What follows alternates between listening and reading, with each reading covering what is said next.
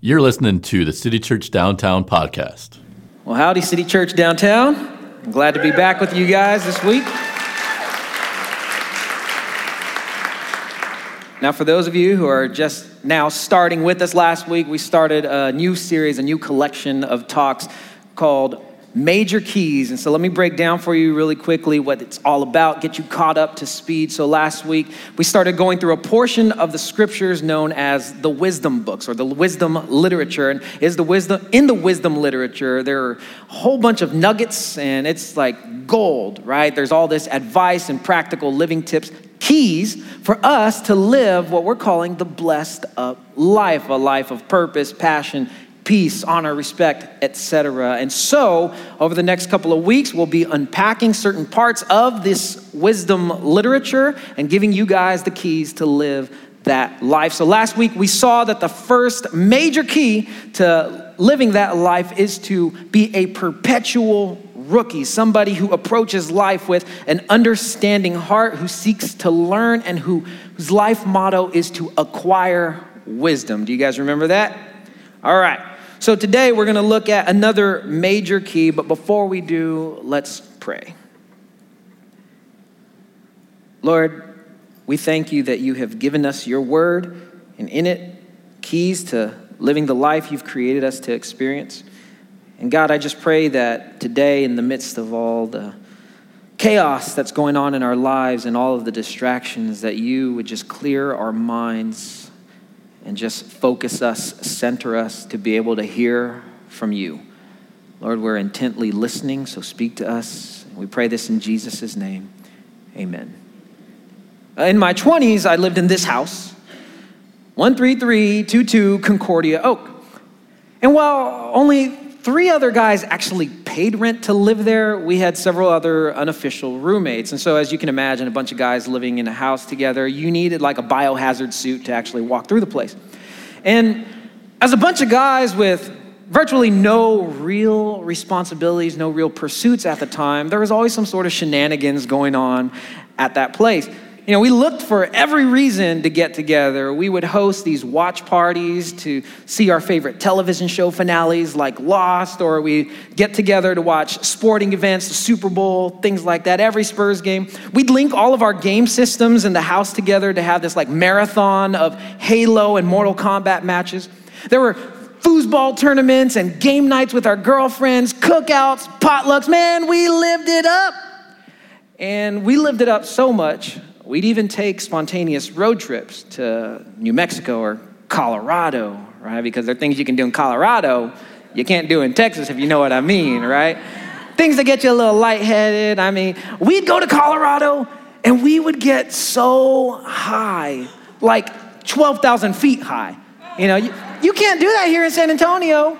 Man, so, you know, mountain climbing, snowboarding, those became our tribal traditions. And I will say that the few years that I spent living with my guys at Concordia Oak were some of the greatest times of my life. And of course, one by one, we graduated from UTSA. A few of us got serious with girlfriends. A few moved away, and we started to focus on our careers so we could get married, buy houses, eventually start families, you know, living the American dream. Now, my boys have done well for themselves. One is now an engineer that travels the world. 2 are in management at a financial institution. Another opened up Dignity Meats a couple blocks away on Houston Street. Now, these guys are working hard and they're achieving some incredible things. And I couldn't be more proud of them. And the love for them is still there, but I gotta be honest with you, with work schedules and family schedules, getting us together is like pulling teeth. We're kind of disconnected and getting torn apart. And sadly, our fun traditions have faded into just fond memories, and our communication has been reduced to infrequent text messages and them telling me like I'm dead to them, stuff like that.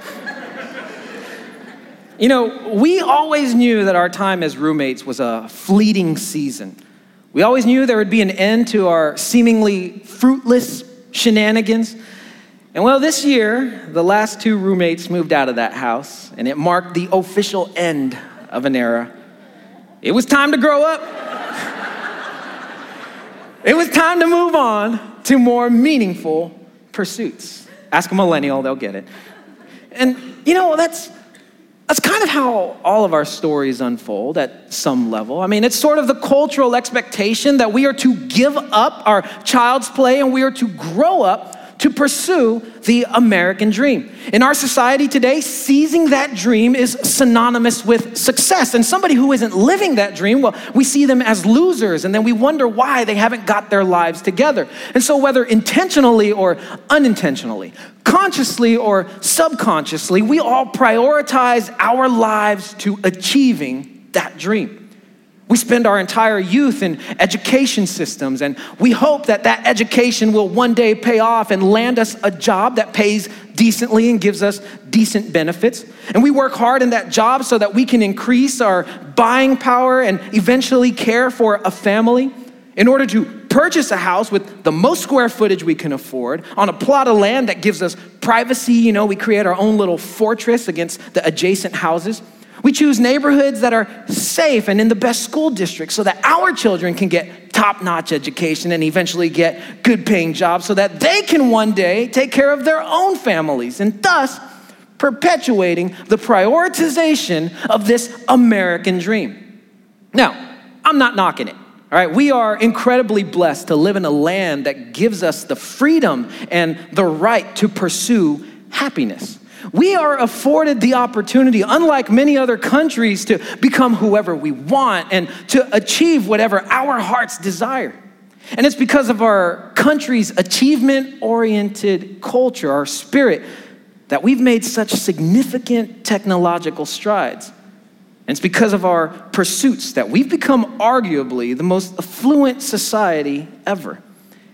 Now, the problem is, whether we realize it or not, this achievement-oriented culture is negatively impacting our lives.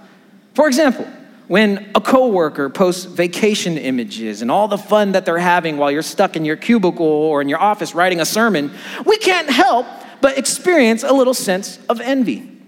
And when our classmates' LinkedIn profile showcases all of their professional accolades, everything that they've accomplished, we can't help but feel a little ashamed for how little we've done, or maybe even a tinge of regret for the path that we chose. In fact, the more absorbed a person is with this achievement culture, the more likely it is that they will develop depression. According to the World Health Organization, those who grow up to seize this American dream, those who pursue material wealth, whose chief aim in life is to succeed, well, they suffer depression at 8 times the rate of individuals who don't. And not surprisingly, more Americans than ever are stressed, anxiety-ridden, and suffer from severe psychological distress. Despite all of our technological advances, all of our advances in medicine and science, our society today is being torn apart with some of the highest rates of schizophrenia, poor health, and chronic loneliness. And frankly, that's not the kind of life that I want to pursue. That's not the kind of cycle that I want to perpetuate. I believe that we were created to experience something so much more significant. I believe we were created to experience a life of fulfillment, of purpose, passion, and peace. And I believe that's exactly what God wants for us. And so, how do we put an end to all of this affliction? If we have the freedom and the right to pursue happiness, what exactly should we pursue in order that we actually experience it? Well, we discover the major key in the life of a middle-aged man recorded in the scriptures. You might recall from last week, around 970 BC, a teenager named Solomon was crowned king over Israel. In his youth, he was a perpetual rookie who approached life with an understanding heart and whose life motto was to acquire wisdom. And so he leveraged the keys that he had acquired. He leveraged all of that wisdom in pursuit of his Israelite dream, his dream to be regarded as the greatest king to have ever ruled. So for the next 40 years, Solomon prioritized his life to achieve some incredible feats. He became an innovator. He installed an extensive network of canals, irrigation canals, all throughout his land, the first to ever do that. He became a real estate mogul. He built houses and temples and trade centers. He was an agricultural pioneer. He planted vineyards, erected gardens, and developed parks with plants from all over the known world. He accumulated a ridiculous amount of livestock and from them produced the finest goods. By today's market value, Solomon amassed for himself a net worth of, get this, $222 trillion. Now, with that kind of money and power came all the sex that he wanted with thousands of foreign women. I mean, this guy was the real life Bruce Wayne and Tony Stark of his time. You know, King Solomon lived a life that most of us today cannot even fathom, and a life that many people in his day envied. Some would say he was living it up. Well, around his early 50s, Solomon did what many middle-aged folks do. He reflected on the life that he had lived. Now, given all that he had achieved in his lifetime, how do you think Solomon felt? Surely he would have patted himself on the back and been proud of himself and said, you know what? You have done well for yourself, Solomon, right?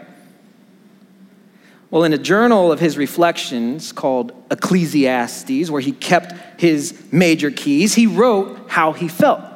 And he said this. He said, all was vanity and striving after wind, and there was no profit. So I hated life. Not the answer you'd expect from a trillionaire playboy.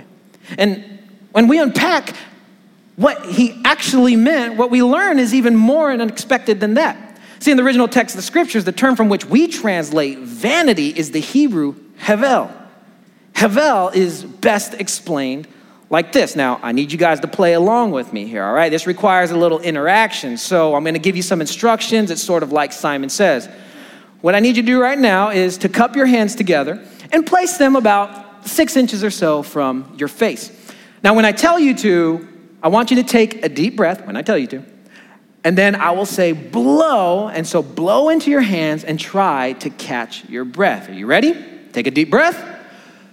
Now blow. Somebody made a train noise. I'm guessing you didn't catch your breath though, right? If you're human, most likely you didn't catch your breath. And that's exactly what hevel is. It's a puff of air. It's a breath. It lacks substance. It's virtually nothingness. And not only that, it's fleeting. You can never fully grasp it or get a handle on it. Despite all that Solomon innovated, despite all that he instituted for the world, he felt that his pursuits were hevel. And on top of that, now, pay special attention to this because this is important. Do you know what the literal translation is from the Hebrew for the phrase, I hated life? Do you know what that is? It's, I hated life. Meaning Solomon, the wisest, the richest, most accomplished man to have ever lived, he loathed being alive. He loathed every breath that he took. Despite prioritizing his time to achieve incredible feats, he felt that he had wasted his days and he was filled with regret. Why is that? How could someone so seemingly great, someone so seemingly accomplished feel so empty and carry so much regret? Well, what Solomon recorded next gives us a clue. He shared this observation. He said, there was a certain man without dependent, having neither a son nor a brother. Yet there was no end to all of his labor. I mean, this guy just worked and worked and he achieved. And indeed, in his eyes were not satisfied with riches. And he never asked, and whom am I doing all of this for? Whom am I laboring and depriving myself of pleasure? This too is hevel, vanity, and it is a grievous task. Now let's pause there for just a moment. And you notice what Mr. Sees the Dream himself did right there? Solomon chided the man in his story for basically living the same way that he had been living.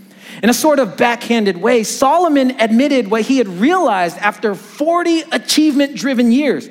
Like, yeah, I checked off countless items on my bucket list, and yeah, I have thousands of notches in my bedpost, but guess what? My life consists of nothingness. I am empty inside because I have no one to share it with. I am socially disconnected. You see, according to Solomon, if you are socially disconnected and you have no one to enjoy these things with, owning the best gadgets and fancy possessions, well, it's all hevel. If you're socially disconnected, if you're not involved in the lives of your spouse and your children deeply, well, simply providing them with a house and feeding their mouths, well, it's all hevel. If you're disconnected, capturing the perfect shot of your solo travels to post on social media, well, that's hevel. Even spending your entire day reading the scriptures, attending every Sunday service, or being a part of every class that City Church Downtown offers, it will all still be hevel, and your life will eventually feel like you're torn apart if you never connect with others. Because according to Solomon, the blessed up life doesn't consist of what you do, but who you do life with. But come on. I mean, can we really trust the advice of a bitter, middle-aged man who lived over 3,000 years ago? I mean, why should you and I believe that a life without connection will leave us feeling empty and torn apart? Well, if you're skeptical about what Solomon has recorded in the scriptures, trust me, I get it. I totally understand. But you should at least hear out Dr. John Cacioppo. So Dr. Cacioppo, he's a distinguished professor from the University of Chicago, as well as the world's leading expert in cognitive social neuroscience.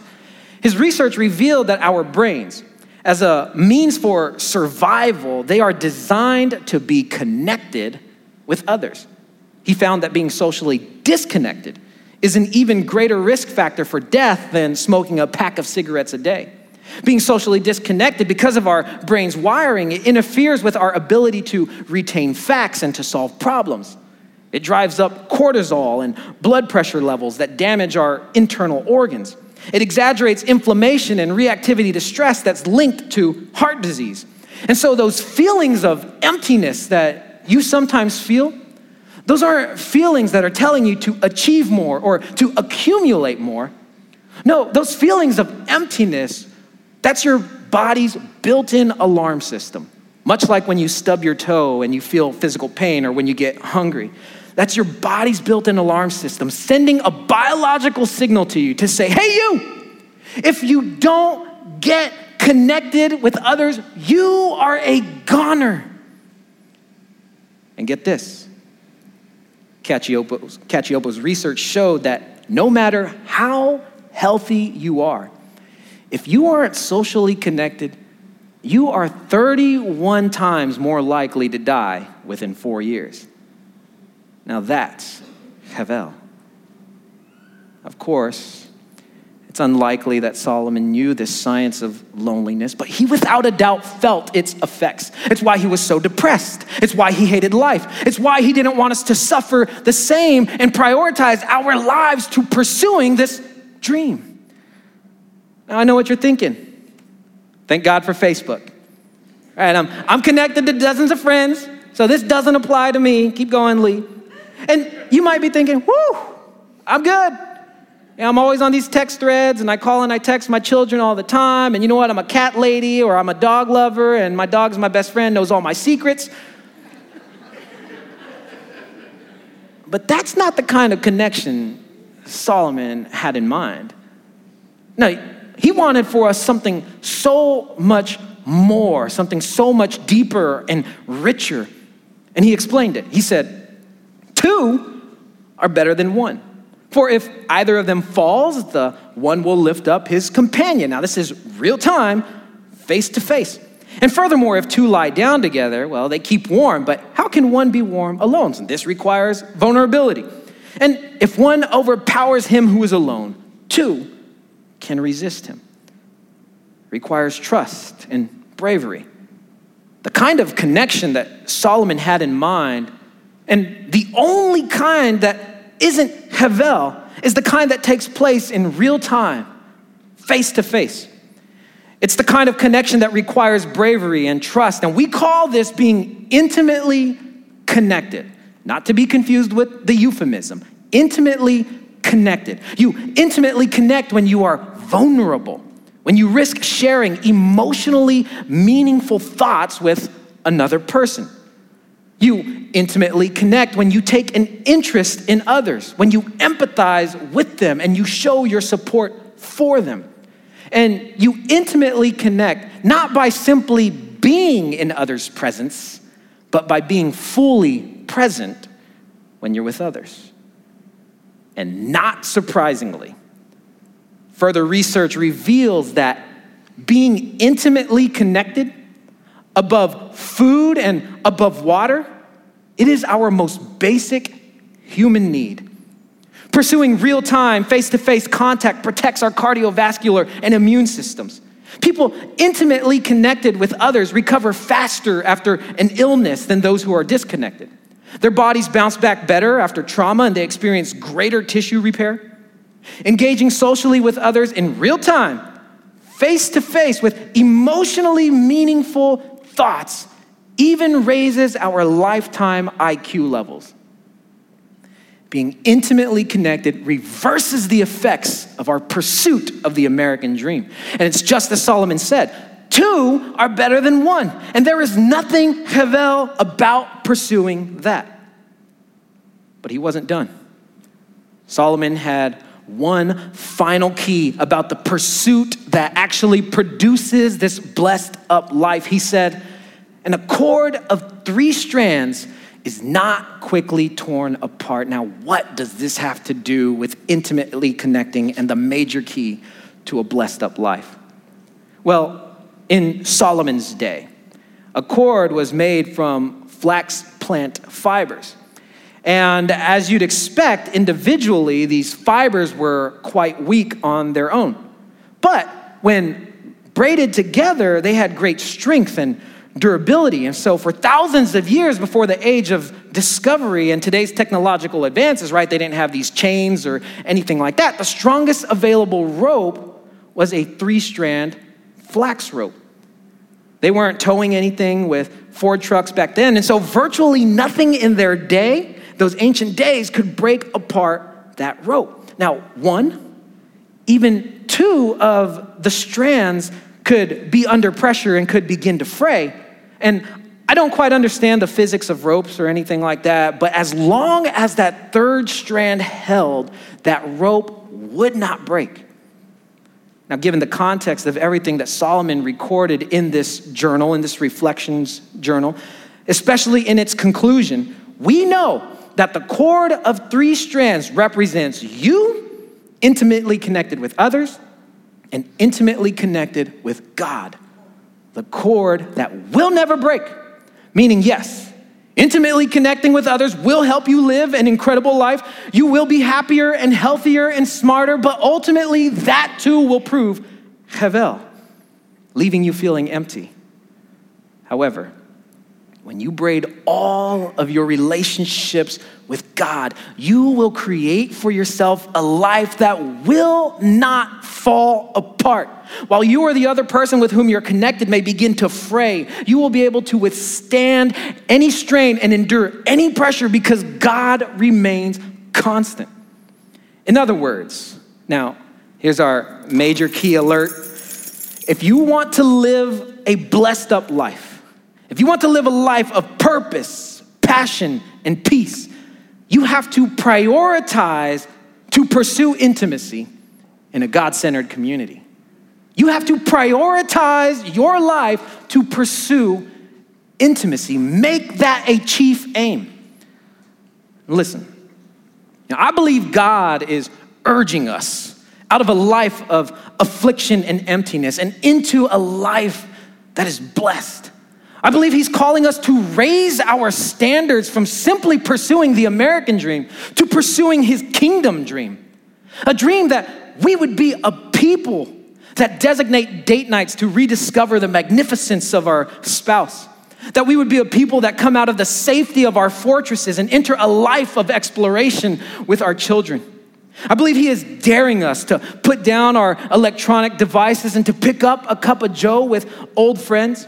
I believe he's challenging us to have the courage to organize cookouts for our neighbors so that we can connect with them and get to know them and learn how we could pray for them.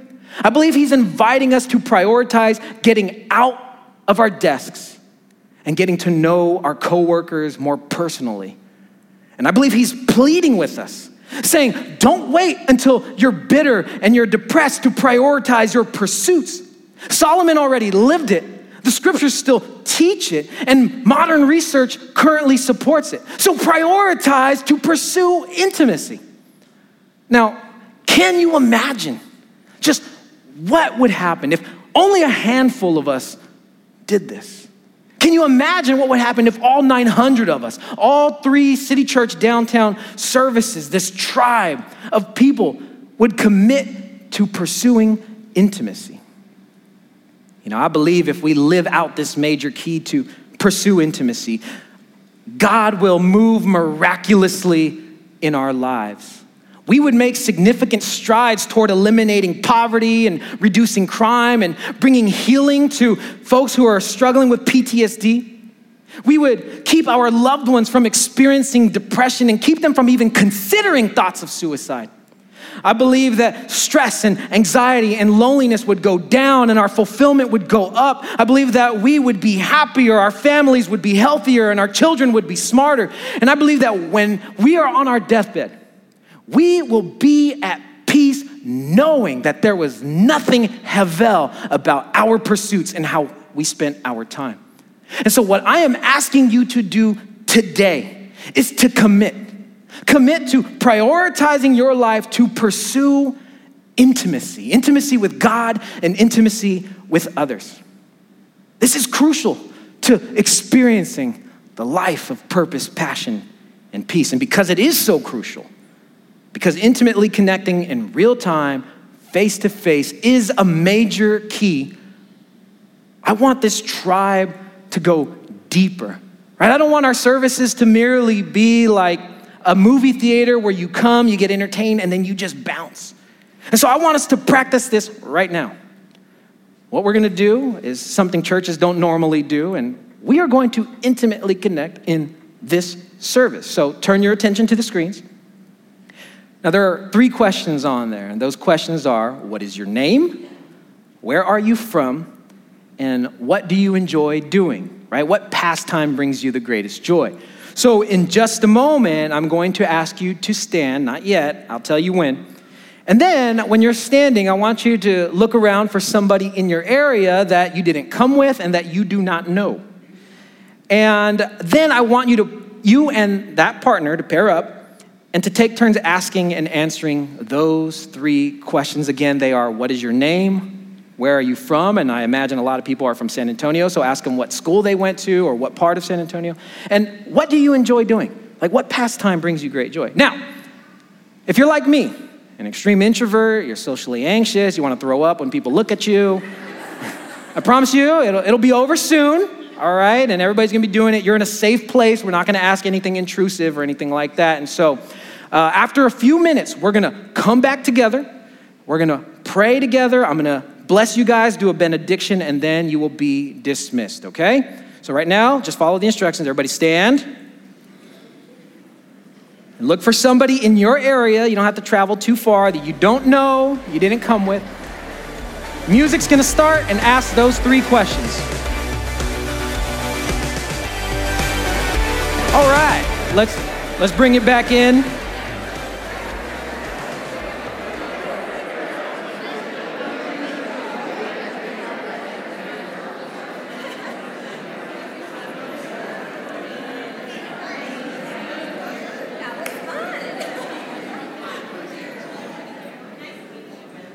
Thank you guys for participating. That wasn't too painful, right? And for those of you who didn't participate, it's okay. We are radically accepting. You're just 31% more likely to die in 4 years, So it's all good. I'm just messing with y'all. Seriously, thank you for participating. I really do hope that we as a tribe can go deeper and experience a greater, more fulfilling life. And, last week, again, we said that the major key was to what? Acquire wisdom. And today's major key is to? I didn't do a good enough job. All right. Let me start over. So in my 20s,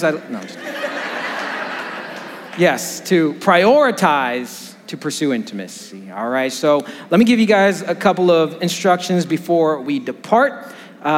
This is so important to us, getting intimately connected, getting you guys intimately connected, that City Church Downtown is going to do something called pop-up tribes.